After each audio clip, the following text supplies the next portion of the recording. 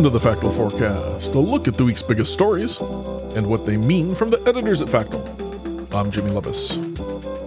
Today is May 5th, and in this week's forecast, we've got the Israeli parliament reconvening, Russia's annual military parade, Philippine elections, Sudan's upcoming national dialogue, and a look at anti-government protests in Armenia. You can also read about these stories and more in our weekly newsletter, which you can find a link to in the show notes.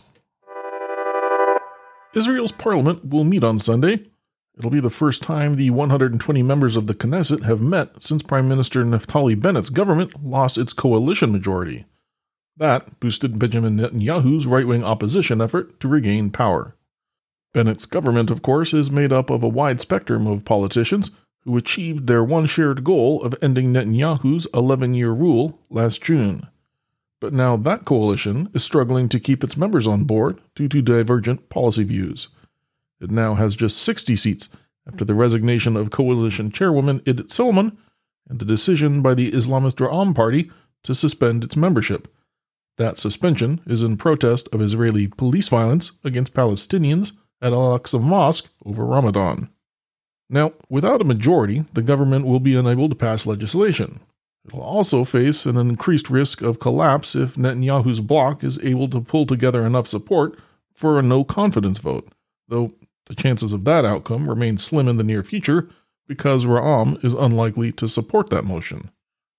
Finally, Bennett's coalition, which includes prominent figures of their own political ambitions, like Defense Minister Benny Gantz, well, it's reportedly ordered all its members to attend the first 3 weeks of the legislative session. The coalition is fighting to stay alive and avoid a deadlock that may force the nation's weary voters into the 5th election in 3 years.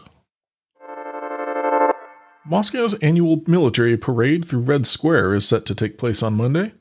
Known as Victory Day inside Russia, the holiday and the massive military parade is to commemorate the Allied victory in World War II and the defeat of Nazi Germany, or the Great Patriotic War, as Russia calls it.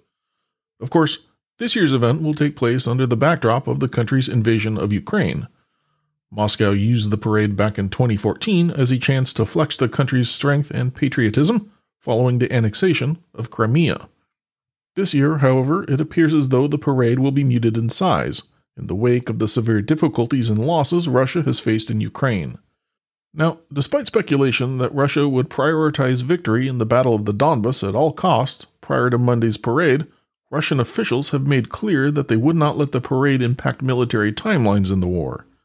All signs on the ground corroborate this, with Russian progress in the Donbas tepid and an increased aversion to casualties observable. Still, the parade may provide another glimpse into how far Russia has continued to descend back into a fully authoritarian state.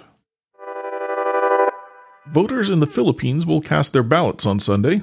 The country's elections come as incumbent President Rodrigo Duterte's 6 years in power come to an end.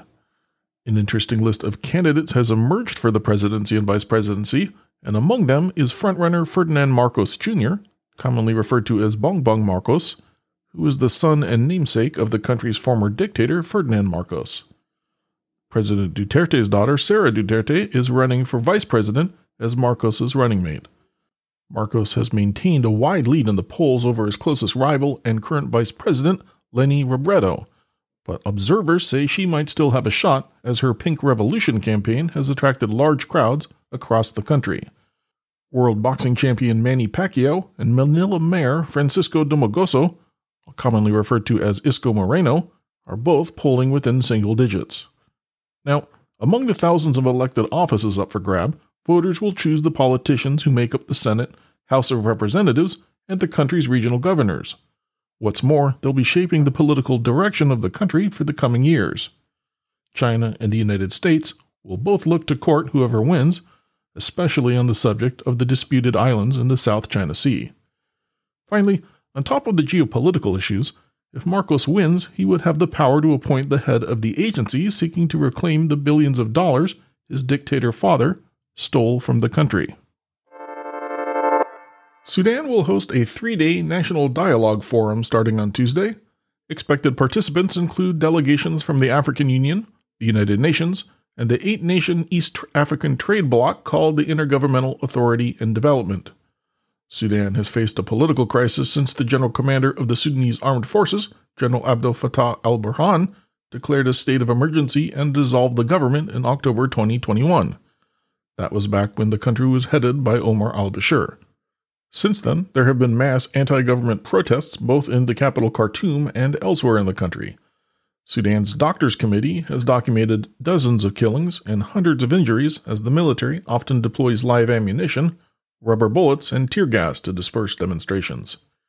Now, the upcoming dialogue is aimed at resolving the country's current political crisis through the formation of a civilian-led government and a transitional legislative assembly. Another aim of the discussions, according to the Africa Union's mediator, would be to move towards holding proper and credible elections by the end of the transitional period, which is scheduled to end in February of 2023.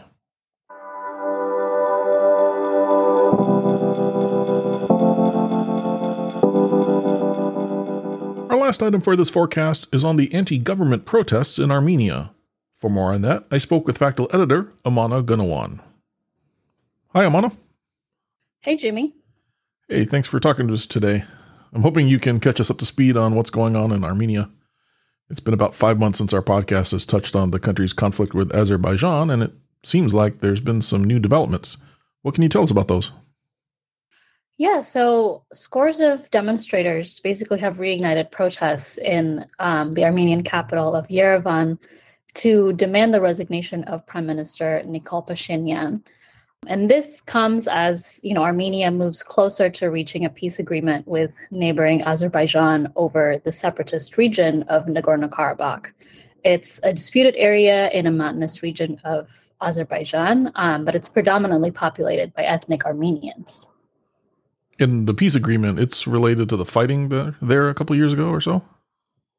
Yes. So during the fall of 2020, there was a 6-week war over the territory. And during that period, Azerbaijan was able to take control over large areas that had previously been under Armenian control, basically since the early 1990s. And so ever since the two countries signed a Russia-brokered truce in November 2020, Armenia's Prime Minister Pashinyan has faced backlash because critics said, the government is apparently willing to compromise Armenian sovereignty in Nagorno-Karabakh, which, as I mentioned, has been under Armenian control since early 1990s and is also populated by a lot of ethnic Armenians as well. Well, in addition to watching for any new clashes between the two sides, that would obviously complicate matters. What else should folks be watching for here? I think people can expect more protests, basically. So anti-government protesters, including opposition lawmakers, have held daily rallies around Armenia basically since mid-April, and it's expected to continue despite, the arrest of hundreds of people recently.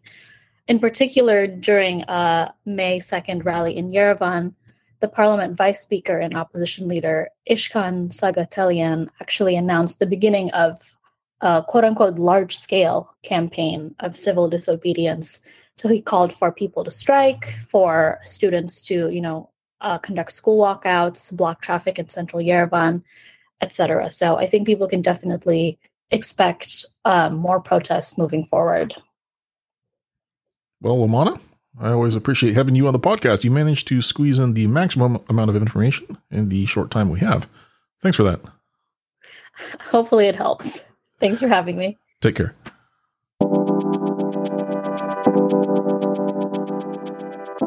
Today's episode was produced with work from Factual editors Ahmed Namatala, Alex Moore, David Wiley, and Agnese Bufano. Our interview featured editor Amana Gunawan, and our music comes courtesy of Andrew Gosby.